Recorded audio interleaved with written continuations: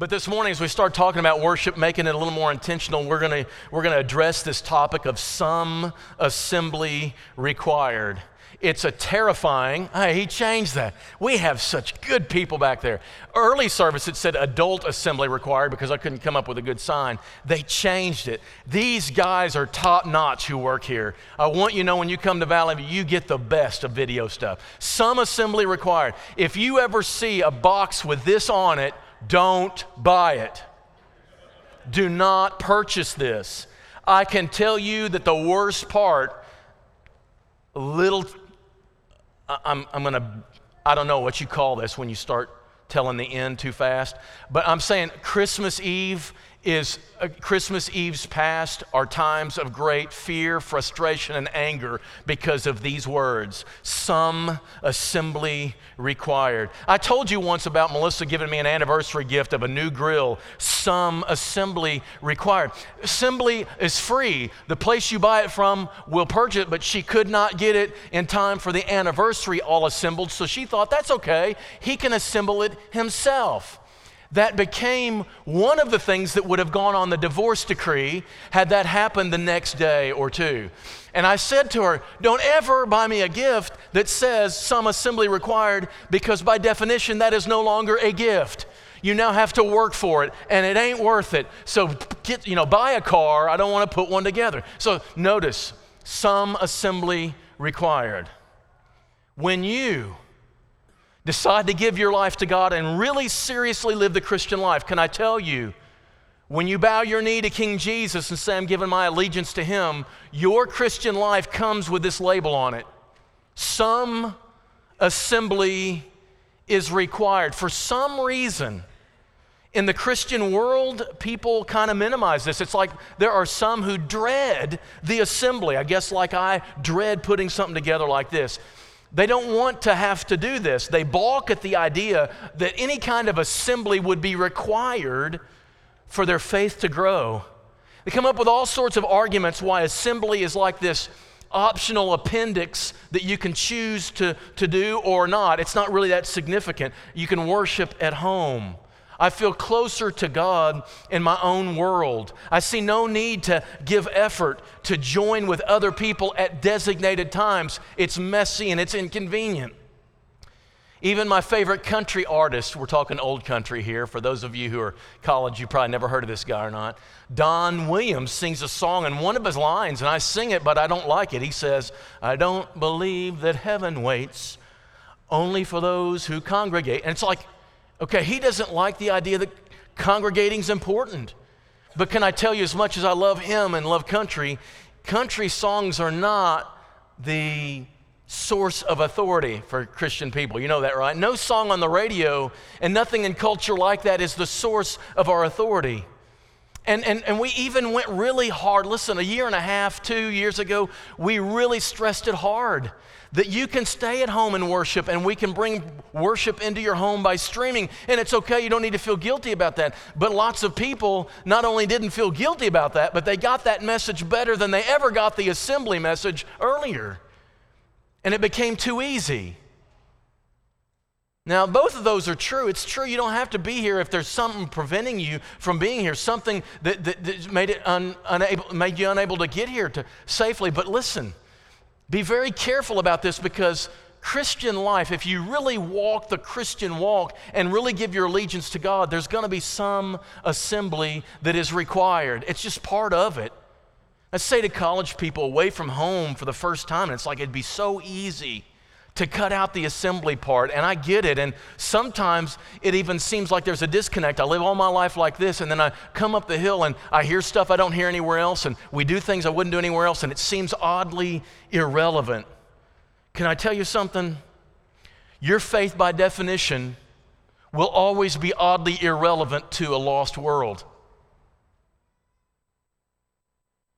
But it's very important. It's critical that you hang on to it And that's why assembly is so very important. I'm going to break this down a little bit. So first of all, some assembly required means there's some times where the entire believing community needs to assemble together. There are times when we do need to get ready and make our way up here and drive up the hill, several cars parking in a parking lot and gathering here together. All the people who call themselves Valley View Church of Christ, the church on the hill, need to gather together and contribute their voice to all the other voices and together to worship the God who made us. On the first day of the week, God says, that's what I want. That's what he shows us in Scripture. It will require the inconvenience of showing up at an inconvenient time. But listen, you guys this morning, right now, have nothing to complain about. I was here at 7:45 with another group of weirdos who decided that's the time they want to meet. You got nothing on them. It's 10 o'clock, y'all. Half the day's gone. But can I tell you, there's a whole other body of people that met at 7:45. A bunch of nutheads met here earlier for this. That was a real inconvenient time. What's the deal with God's inconvenience time? Can I tell you, okay, from the very beginning, when our brothers and sisters in the church, before the church, back in the Old Testament, there was a command number 4 in the top 10. You remember the top 10 list, 10 commandments? Number 4 said, you will honor the Sabbath day and keep it holy. From the very beginning, God said, I want you to carve out time for me. I'm going to set the time all day Saturday. You block it off. You put a circle around it. You block it in. You don't plan it. I want you resting, and then I want you assembling to worship me. I want Saturday. I want one day out of 7, the day I rested, the day I brought you up out of Egypt. I want that day to be mine. And can I tell you that very early in the Jewish faith, they didn't like it. They had people who really resented it.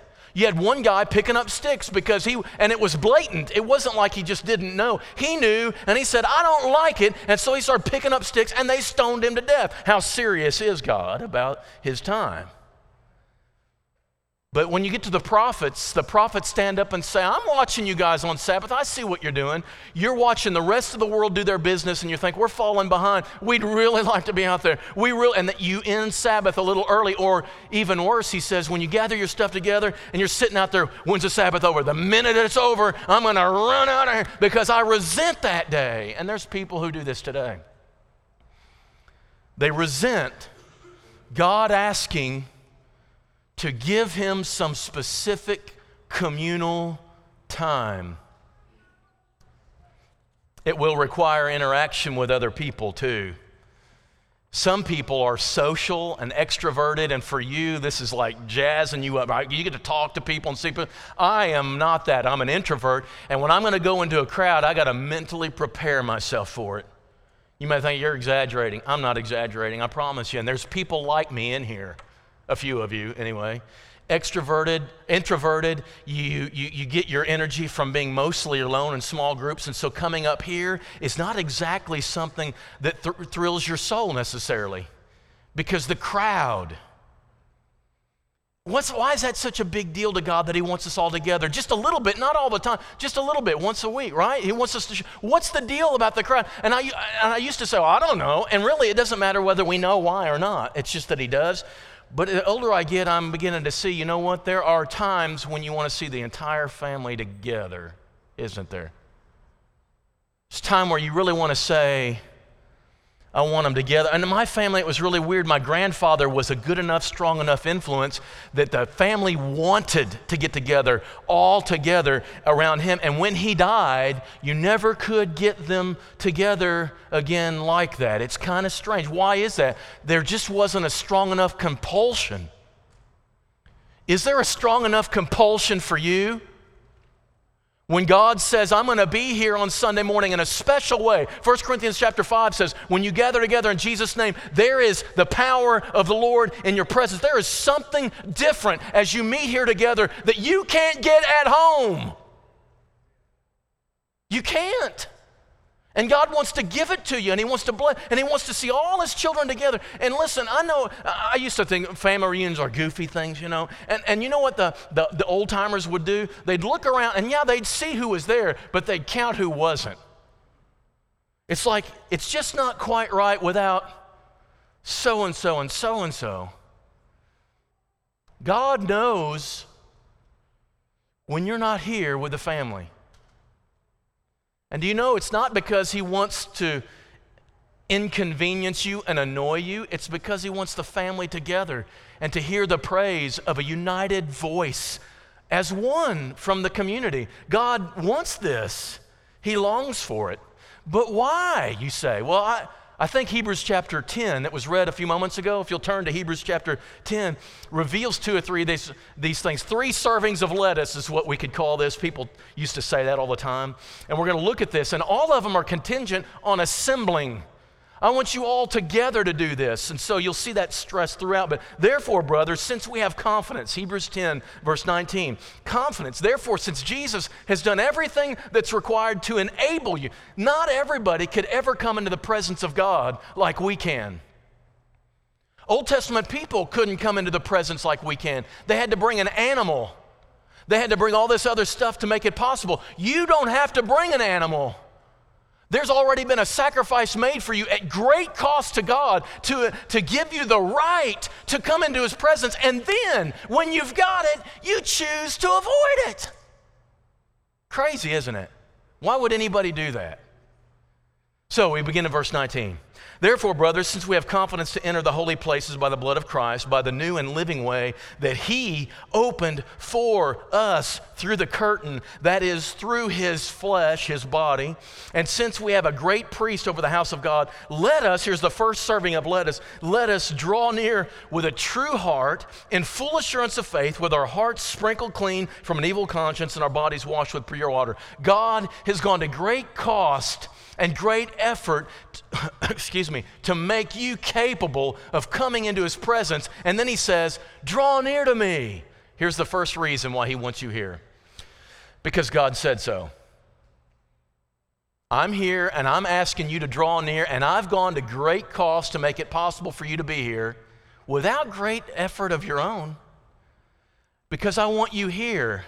This is not a real sexy reason, I know. But God has invited us. Who in their right mind, when the Creator of the universe offered His Son to make it possible for you to enter His presence, says, I'm going to be here every Sunday and I want you to come and be my guest? Who in their right mind would say, yeah, do I have to? Why would you do that? So the first thing He says, I just want you together. Now notice the second serving of lettuce. It begins in verse 23. Let us hold fast the confession of our hope without wavering, for He who promised is faithful. In assembly, our truths, the truths of God, sink in a little more deeply than they do privately. I do not want this misunderstood. I'm not saying it's more right because there's more people who hold it, because we don't want a numbers count. But can I tell you, I grew up in a small church, Fredericktown, Missouri, 40 people maybe. They were mostly older. The youth group was me and 2 others, right? And we would talk about the faith, and then I'd go to school. Nobody else believed that. Nobody else believed it, and we were just, so the small group of people held this truth, and I believed it, and it was true, and it was important, and the most important people of my life believed it, but the rest of the world didn't, and I thought, what's this like? And then I moved down to Paragould to go to Crowley's Ridge College, and suddenly there's several churches, several of them huge. Went to Seventh and Muller for the first time, 1990, and there were 650 people singing the same songs that we sang back home. Suddenly, it wasn't just a small group, an oasis of people in the middle. No, there were hundreds of people who believed this truth. We weren't the only ones. It's wider than this. And so some of you, I think of our college people, some of you come from small churches and you come to this one. Listen, I want you to come together and I want you to realize this group of people believes what we're saying. Do you believe this, church? That amen needs to be heard, because I want to know it's not just me, and they're going to go to class at ASU, you know this. And they're going to go to class with other people who don't give any consideration whatsoever to our faith. How's that going to be offset? They come together on Sunday morning and they see a group of people willing to stop their lives, come together, sing the same words, and say amen to the same message from the same Bible they read from. And they're going to know, I'm not the only one. And you need to know it. It drives it in, and you hold on to that a little bit stronger because you really, I can say this sitting on my couch in my pajamas with my 2 kids. But there's something about going to the trouble every Sunday of our lives and gathering with other people saying we will reorient our lives to this truth. We believe it that much. Suddenly your kids say, there's more substance to this than I thought. And the third serving of lettuce is, I hate putting it that way, let us consider how we can stir one another up to love and good works, not neglecting to meet together as the habit of some are, but encouraging one another. The reason he wants us together, because you need to see my eyes and I need to see your eyes. I need to see your face. I need to shake your hand or wave or fist bump or whatever you do. I need the encouragement from people. I need the accountability of saying this stuff out loud. I need to know that you come together, and there's certain parts of our Christian faith, the only way to be faithful is, he says, it has to involve one another. Love one another, serve one another, bear one another's burdens. And I can tell you can do some of this by text, you can do some of this by cards, you can do some of this by email and telephone. But there's some one anotherness that can only be done when you're togetherness, when you're actually seeing each other and giving each other the encouragement that you need. And I will only know about some of your needs because I talk to you in person, or I see you, or the announcement is made, and suddenly I realize there's a need in the community, and I can go straight up to you and show you the look of God's concern by looking at the face of God's people's concern. And it must be visible and seen and touchable. You can't get that on Zoom. You can't. This is why he says there's just some assembly required. But I want to look at the phrase another way. It's not just that there's some times when we all need to gather, but listen, there's some assemblies where some of us need to be for closer fellowship. Some in the church need to meet in smaller settings. This is what we missed in COVID with our Bible class. It wasn't that I needed Kelly Phipps's intellect and his brain power on fruit of the Spirit. It wasn't that I needed Matt Nix to, hear his voice lull me to sleep or whatever. It's not any of that. Here's why we needed the smaller group of the class. That I could look into the eyes of another person, we can have a discussion about this passage and open up our lives to each other. That's our small group. And in the New Testament, there is evidence for this. In Acts chapter 2, right after all these people were converted, their sins were forgiven because they were immersed after their repentance. They got the Holy Spirit given to them as a gift from God, and then they were added to the number. And suddenly there was a huge church of 3,000 people. And then it says they began to meet from house to house. Surely you know, do I have to say this? All 3,000 did not gather in Gary James's living room. And no, Gary James wasn't there, but he was close. I'm saying all 3,000 didn't gather. When they broke out from house to house, it was smaller groups of people. And it says they were talking about the apostles' doctrine, something that Peter preached on Sunday. When they gathered on Tuesday in someone's house, they talked about it more intimately. They were opening up their lives. I see in my mind's eye, I see a married couple, new to the faith. They were just baptized months ago, maybe, and they're trying to bring their life under the lordship of Christ, and they've got something going on in their lives. They're a little confused. What would God have them do? And they really don't know. They can't put their heads together. And so there they are in a small group in someone's house, and they open this up and they say, here's this issue going on in our lives. We want to know, how can we seriously live under the dominion and the kingship of Jesus with this issue in our lives? And the group puts their heads together and they talk about it and they pray about it. That's a heart of the early church. It wasn't the only time. Priscilla and Aquila open up their home. The church meets in their home, but they also bring this guy named Apollos into their house. He's a very fluent guy, very effective preacher, but he is a little unclear as to the gospel clarity. And so they bring him into their home and they teach him the way of the Lord more perfectly. And he goes out and becomes this powerful influence. And then you have this time when Peter and Paul were in the same house and they were enjoying ham sandwiches and pork chops with their friends. This wasn't the church, y'all. This was a small group in a home. And suddenly some Jews come in from Jerusalem and it messes Peter up because he doesn't know how do they take this, and he makes a mistake right there in that home, and Peter and Paul go right at it in a home, not in front of the church, in the home, until they hammer out what's wrong about this. And it would have stayed private except that Paul put it in Galatians chapter 2 and now we know all about it. But it happened in a home. And there's this word all throughout the New Testament urging us toward hospitality. I say it that way on purpose because the heart of that word is house, hospitality. We need to be opening up our homes to each other more often. Now, I know we got COVID and all that stuff, but we need to start preparing to have more hospitality, right?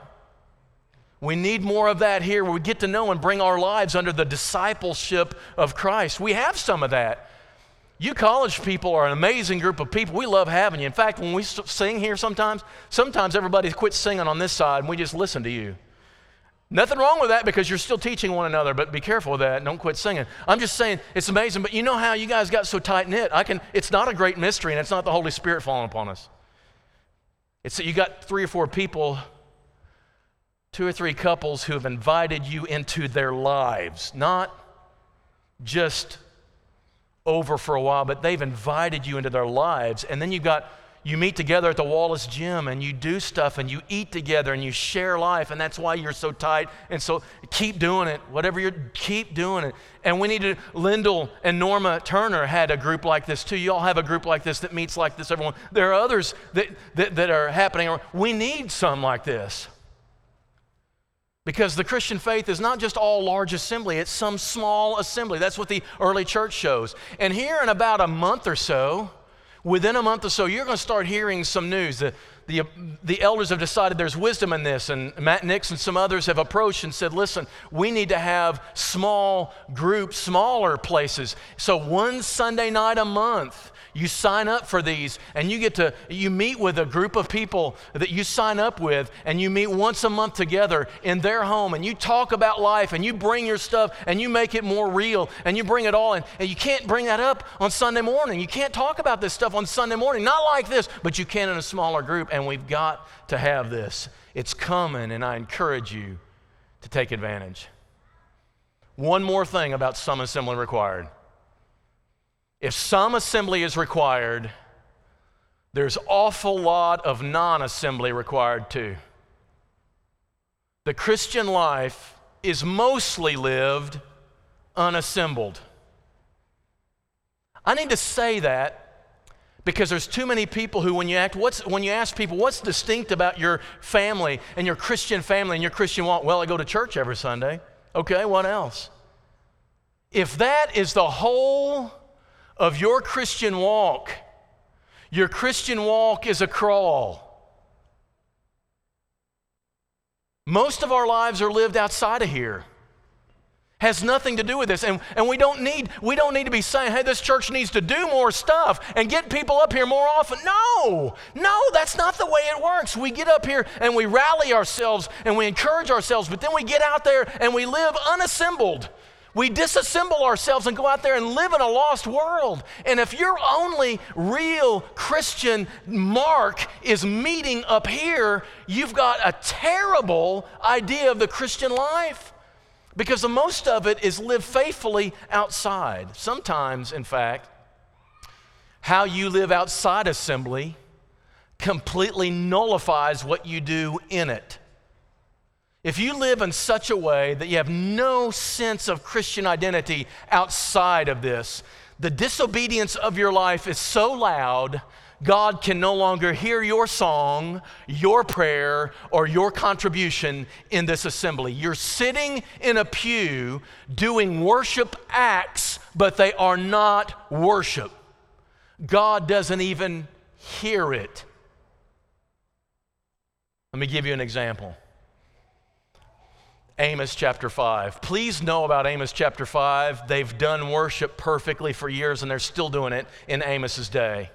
They are doing the 5 acts perfectly. Every Saturday morning, they're doing the 5 acts perfectly. But listen to Amos. This is God speaking through him. I despise your feasts. I take no delight in your solemn assemblies. You hear what God's saying? I can't stand your assembly. Even though you offer me your burnt offerings, even though you offer me your grain offerings, I will not accept them. And the peace offerings of your fatted animals, I will not even look upon. I don't hear you. Next one. Take away from me the noise of your songs. Quit your singing. Shut your mouth. I can't stand to hear your voice. You hear God saying this? The melody of your harps, I will not listen. We don't have those, obviously. But in the Old Testament, they did. God couldn't hear them. Talk to the hand.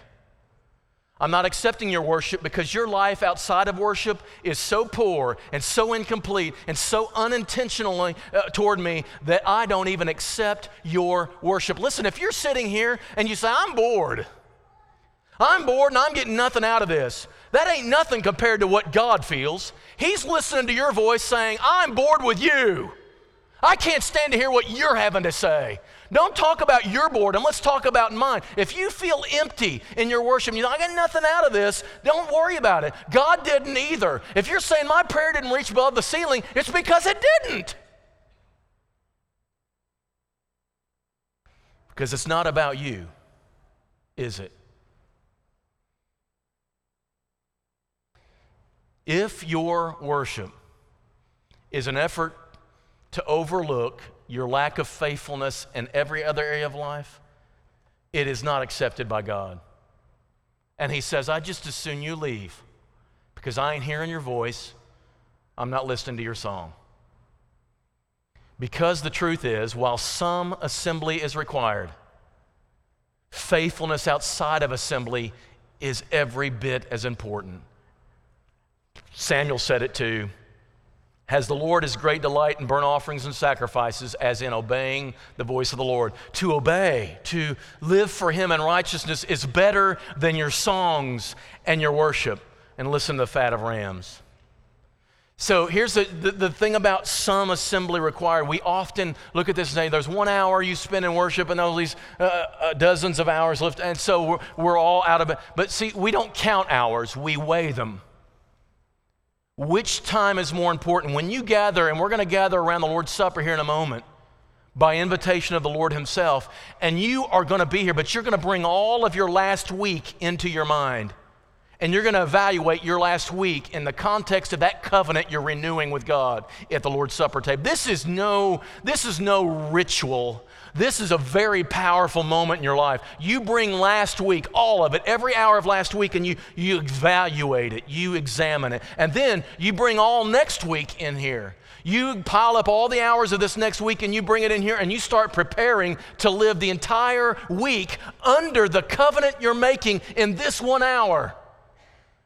So don't count hours, weigh them. What you're doing here is incredibly important. It lays claim to every other moment for the rest of your life. Some assembly required. Those of us who assembled this morning for the purpose of worship, we do so because of one reason. There was a day we bowed our knee and we confessed the name of Jesus with our lips. We were immersed in the waters of baptism and we called Jesus King. And the rest of our life is to be lived in allegiance to him. And that allegiance means that sometimes I'm assembling with the entire group. I don't care how I feel. I don't care how inconvenient it is. I don't care how I feel uncomfortable in crowds. I do not care. He's King Jesus. And I often wonder how uncomfortable and inconvenient it was for him to give up heaven to come down here for you to make this possible. So don't go griping about that stuff. But sometimes it will mean that I need to get together with other believers in a more intimate group where I need to hammer out what living under Christ's dominion looks like with other believers, and I'll do that. And then there's a whole lot of my time where bowing to King Jesus means I'm not worried about assembling.